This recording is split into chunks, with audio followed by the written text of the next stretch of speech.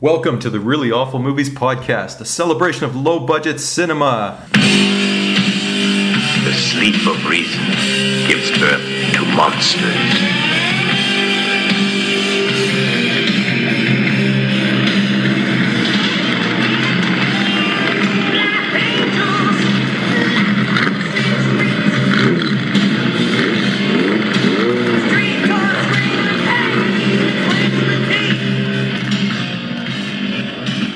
Hi, my name's Chris, and along with Jeff, we're bringing you the very best and worst of horror, sci-fi, post-apocalyptic wasteland, kung fu, and women in prison movies from the 1960s to today. Check us out at reallyawfulmovies.com, part of the Crypt TV family. From our downtown Toronto headquarters, here's episode 7, a look back at the Texas Chainsaw Massacre. All right, so in our last podcast, we were talking sort of about some of the seminal films that got us into horror, and we talked about Texas Chainsaw Massacre. Now, Chris was saying that he watched it when he was young. Really young, with a bunch of friends. And yeah, we were so terrified of what might happen. Because we were 12 years old, that we were watching it from a pull-out couch, and we were ready to, like a drawbridge, lift the end of the bed so that if anything really frightening or gory happened, we wouldn't see it. Of course, it prompts the question why we didn't just cover our eyes, but someone had this idea and thought it'd be a good idea. So yeah, that left an indelible stamp on me for sure. So it was probably the first bona fide horror I'd ever seen, and the third overall scary movie I'd ever seen. Right. So, and you were saying just revisited it recently, and well, I mean, I've revisited many times. I've seen it probably about 30 times. But I mean, you said you were terrified about what would happen, and you also mentioned in the last podcast that it wasn't that gory, really, in retrospect, and they really pulled their punches in terms of the gratuitous violence, and it was more the psychological, which made it really effective. So, I mean, back then you're a young kid, and you wanted to see chainsaws tearing into flesh because that's what you anticipated, right? And at the time, we showed some false bravado, saying, "Oh, this is ridiculous," because we thought it was tame. Mm-hmm. But little did we know, it was actually a fantastic psychological thriller.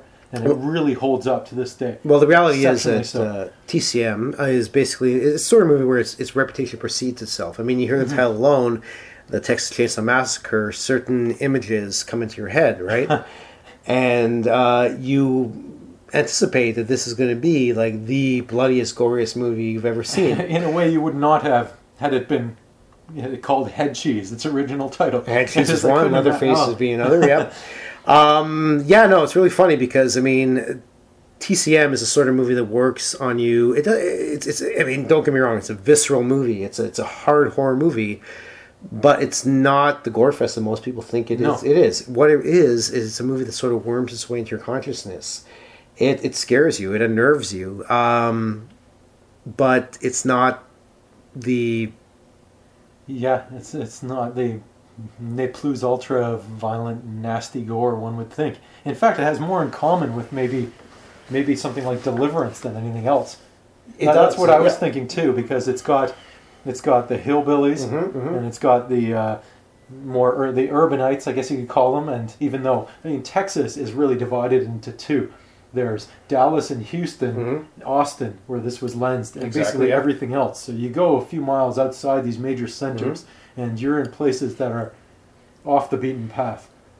Well, one of the things Toby Hooper said when he was talking about the genesis of making Texas Chainsaw Massacre is that one of the things he wanted to exploit was the urbanites' fear of the rural... The other. And in this case being the rural sort of farmer, I mean, there's been a lot of sort of, like, I guess you'd say, hillbilly horror movies that came in the wake.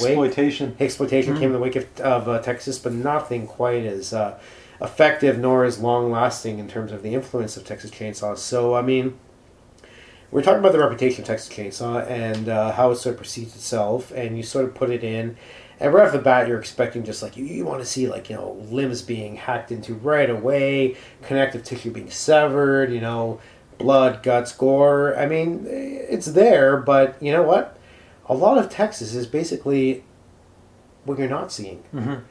You know what I mean? Like, I mean, the mind, when you watch this movie, this is the brilliance of the movie, is that the mind connects it. The mind fills in the blanks quite a bit. In fact, our friend Lewis, who runs Suspect Video, Suspect Video is one of the best video stores, in the world, I would say. But we're lucky to live steps from it, and he has every film. Right. He's a wealth of information about this kind of thing. So Lewis, I mean, we were talking about TCM one day, and he said to me that people will come to the store, rent the movie, come back and say, "Hey, what did you do? You rented me the cut version." Yeah, I wanted the uncut version, the one that I saw when I was a kid, the one with all the the heads being severed and so on and so forth. Because their memory, their recollection is that this movie had so much more gore, so much more, I guess it was, for lack of a better word, chainsaw action than what it really had. It's there, there, but it's done in such a way that the viewer puts it there. So I mean, Lewis has to basically say, no, this is the uncut version of Texas Chainsaw Massacre. So that, I mean, it's kind of funny. So you talked about renting this movie as a kid, and really being geared up for this extremely and disappointed, but in actuality, if you were to check our mental state, probably relieved at that point that it wasn't the gore fest, because we wouldn't have been equipped to handle it. Now, I mean, did it have any sort of lasting psychological effect on you when you were a kid, or? I remember the opening credits. I remember John Larroquette and the sort of faux documentary. This really happened and whatnot, and that really had a lasting impact. As did the grandpa, because obviously as a kid, a grandpa is such an important figure in your life, and when you see these people, the way they were depicted in that attic, oh my God, that really stuck with me. Well, I mean, that's another thing too that Hooper and Kim Henkel, the writer of the movie, they wanted to explore too, was the dynamics of the family, and generational. Yes, given the name Sawyer in the sequel, Texas Chainsaw Massacre Part 2, but really in Part 1, they weren't really given a name. Although in Gunnar Hansen's book, he says their name was actually Slaughter, the Slaughter family. We Slaughter was apparently on that gas station. Exactly, the family owned it, but who noticed that? But I mean, this was a family that was basically hit by hard economic times. They were workers at the local slaughterhouse who were put out of a job. And you have this really warped family dynamic in the sense that you have, you have grandpa, living basically comatose yet adolescent grandpa living upstairs. You got the older brother, the cook, played wonderfully by Jim Siedow. Yeah, he's incredible. You got the hitchhiker played by Ed O'Neill, another brother, and then you got Bubba. Ed O'Neill from Married with Children? Ed Neal, sorry. From Modern Family for younger viewers. Ed Neal, and then you had Bubba, otherwise known as Leatherface, played by Gunnar Hansen. Gunnar Hansen, whose book we just read. It's fantastic. Yes, for anyone indeed. Out there, just check it out. So I mean, the family is something that's definitely explored in Texas Chainsaw, and the breakdown of the family, sort of like your nuclear family. Indeed. It's breakdown. So before we talk about that too much, I want to talk about how I sort of saw TCM for the first time. In the last podcast, I talked about getting to horror rather late. I talked about working at this Warp video store. They had like the weirdest back catalog ever. They didn't have Texas Chainsaw Massacre. They didn't have Part 2. They didn't have Part 3. What we did get was Texas Chainsaw Massacre: The Next Generation. Mm-hmm. The one that is quite, I guess you'd say, infamous for starring Renee Zellweger and Matthew McConaughey. No editorial comment in here. I'm not a fan of either, but go ahead. Well, Matthew McConaughey is kind of both terrible. McConaughey is experiencing a bit of a resurgence. But anyway, even those car ads. Well, okay, whatever. True Detective and whatever. Yeah.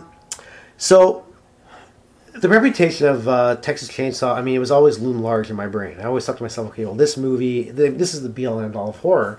And so I took home Texas Chainsaw Massacre: The Next Generation, popped it in, and was absolutely appalled. Not by the horror, not by the gore, but just how bad the movie was. It was a terrible movie, and I'm watching it, and I'm going to myself, this is Texas Chainsaw? I mean, this is what all the fuss is about? Yeah. I mean, I couldn't believe it.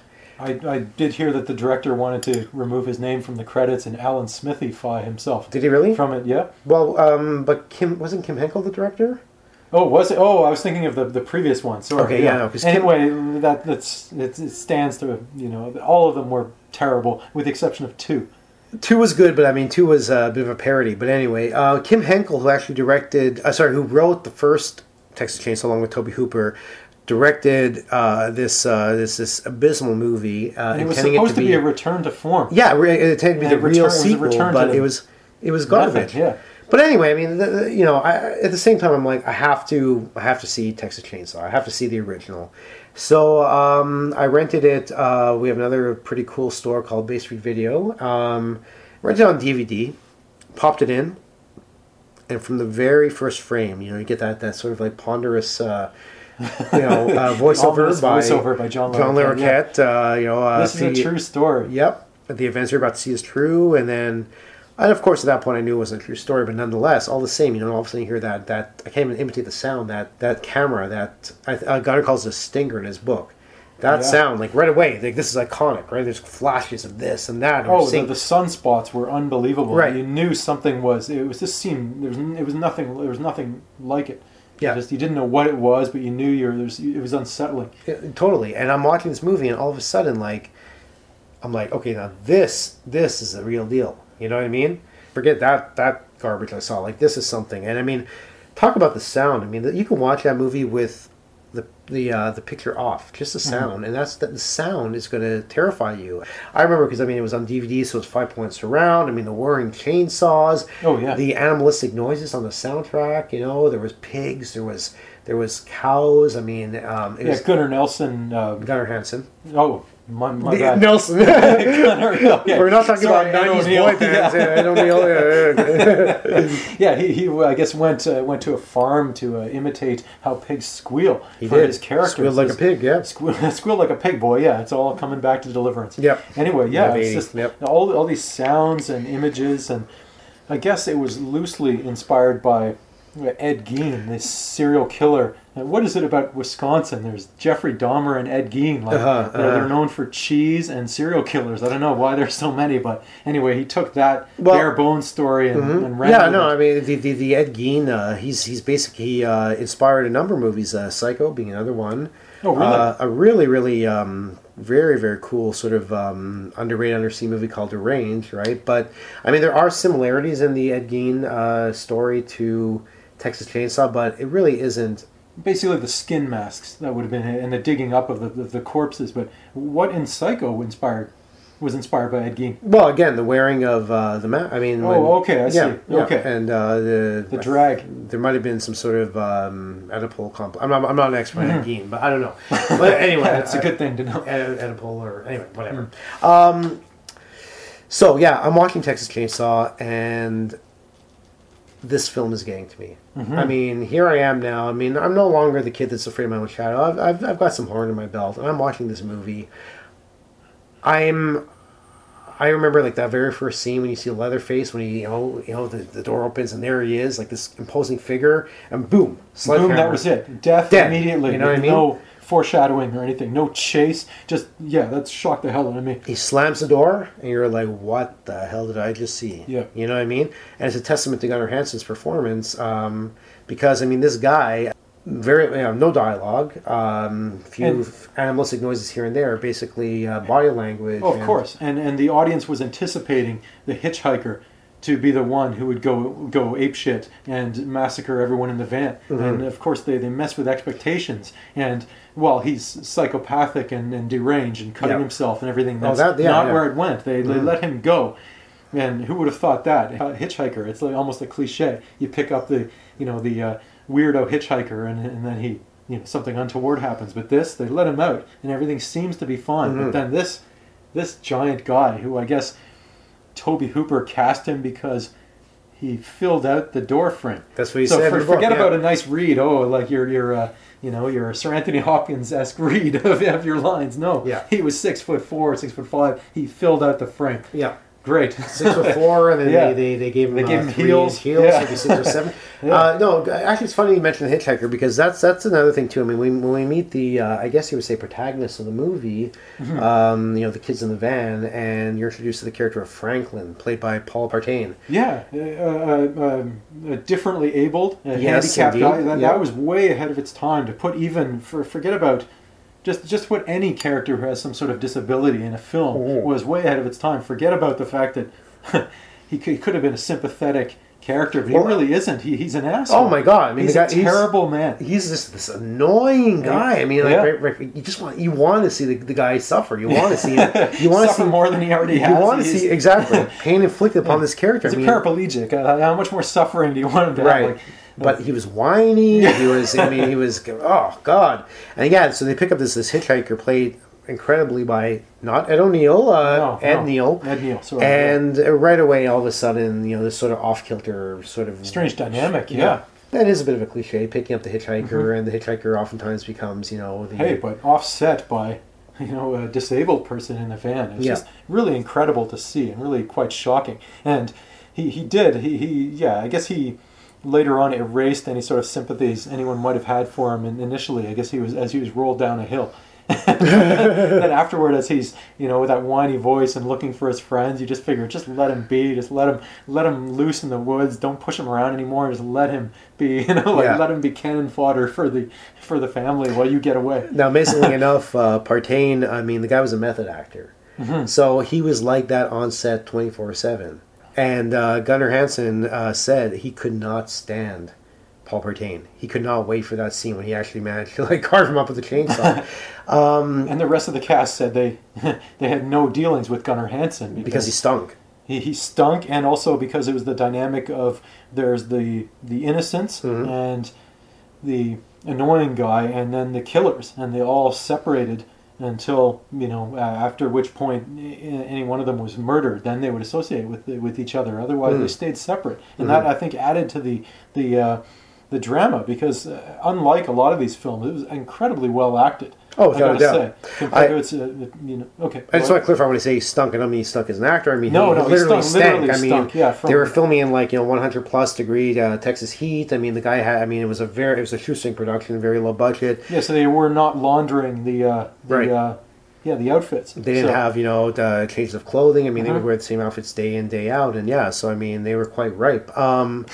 But getting back to Partain, Hansen said that years later he met Paul Partain. Yeah, he was a cool dude. Is an able guy. Yeah. And he said he was a great guy. Yeah. He was so immersed in his role that he wanted to be the biggest wheelchair bound jerk whiniest, since most Larry annoying. Flint. Yeah.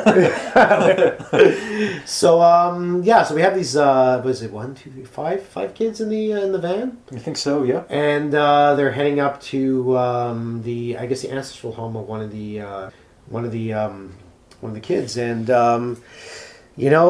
sometimes you just take that wrong turn and you end up in the wrong place at the wrong time, and that's sort of what happened. I mean, there was no real rhyme or reason for these kids to get killed. No. With the exception of Partain, who was an annoying little shit. They were good kids. They wandered into the wrong house, and all they wanted to do was hang out and hit the local swimming hole, relax. Yeah. They weren't even fornicating or smoking pot. Shockingly, exactly. Nudity didn't precipitate any of these killings. No. Although we would have liked to see a little bit. I mean, well, you know what? Marilyn Burns. In retrospect, it would have taken away from the effectiveness of the movie. But going back, right. Yeah. So I guess we should talk about Marilyn Burns a bit. I mean, Marilyn Burns is, I would say she's I wouldn't say the proverbial, but the archetypical final female. What this poor woman went through, I mean, it's funny because a lot of I guess at this point you're not really spoiling the movie. I mean, those that are listening have seen the movie, I would hope, right? But hey, if it's a movie about a bunch of psychopathic chainsaw-wielding killers... Cannibalistic. It's not like you could give any possible spoilers. Right.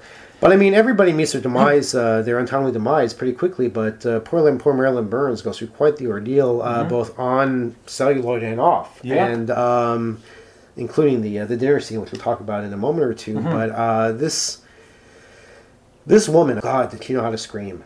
Yeah, incredible. And she knew how to scream. One thing she didn't know how to do is run, apparently. Gunnar said that despite the fact that he was a giant, he would easily catch up to her with his strides. So I guess he would stop in the woods and chainsaw. He would just all of a sudden trees to just let her get away. So she would keep. I mean, the thing is, you talk about this in a way. This was cinema verite. In a lot of ways, the injuries that the actors and actresses were incurring were real. Yeah, the blood you saw was real. When Marilyn Burns got her hair tangled in the tree, it was really tangled in the tree.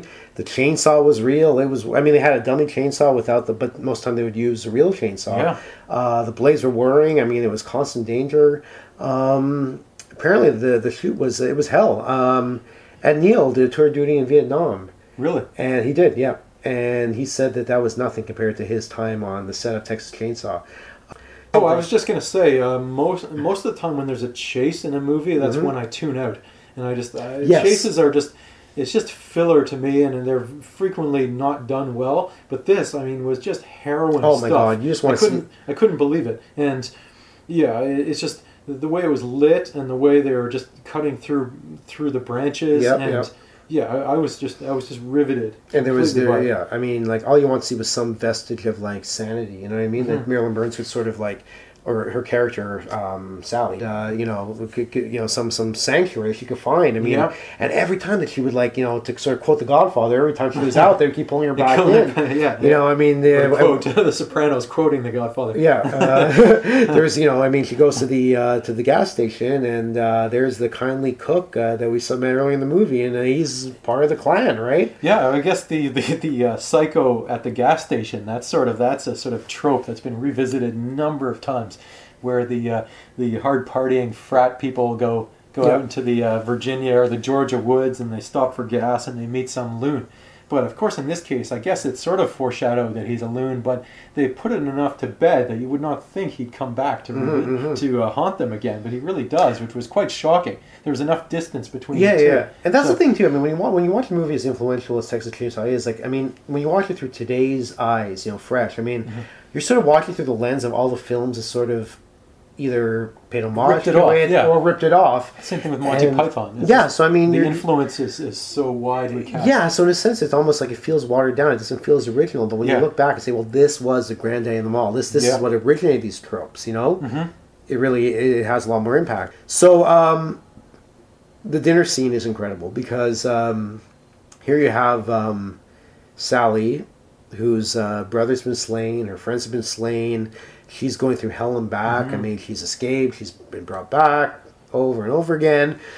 All of a sudden, she finds herself sitting at this table. At the head of the table, and almost so for comic effect, and this is sort of weird sort of dining scene. And I guess ironic because the house where they filmed this is now a restaurant. So it was. I believe it's now been torn down. Really? Yeah. Okay, I believe the house was torn down, and I guess there was two of them. Well, Gunnar, in Gunner's book, he said there was one time when he enjoyed a really nice steak at this restaurant, but it's no longer there. That's too bad. Yeah. You got the hitchhiker, who, there was some distance, but here he is again. You got the weirdo gas station attendant. You got the gas station. You got the masked killer. And there you got the masked killer. The nubile women, one of whom was cast as the brawless female protagonist, and that was it. Really no backstory other than they're going out to have fun somewhere. Okay. Yeah. So here they are sitting around this dinner table in this sort of warped kind of like Norman Rockwell-esque dinner scene. But I mean...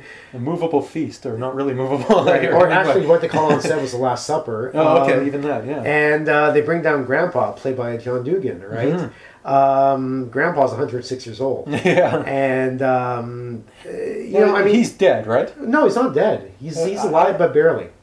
Oh, really? Yes. I took it that he was sort of involved. I guess that's probably a contentious point as well for viewers. Actually, no, but I'll tell you why. He's meant to be alive. He's alive. Okay. He's very much alive. I mean, he's very much. The fact that he can't move a single limb or respond in any kind of way. He's a vegetable. He's a vegetable. But I mean, the family holds him in great esteem. Yeah. And they want him to do the kill. They want him to do the kill. But another thing that was quite interesting is the final kill. Yeah. But before that, I mean, the cast.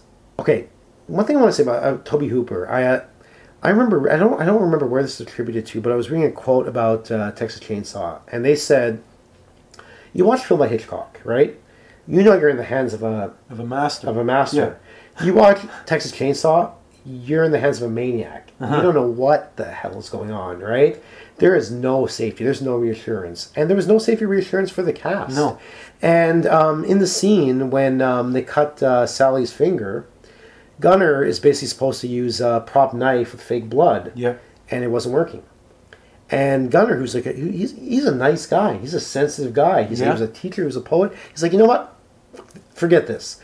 I'm just going to cut her finger for real. I'm not going to tell her. He did it. Wow. He thought it was an accident. He didn't realize until 20 years later at a convention when he told her he really cut her finger. He cut her finger for real. all of a sudden, there you have John Dugan's grandpa sucking the real blood. Not even knowing that.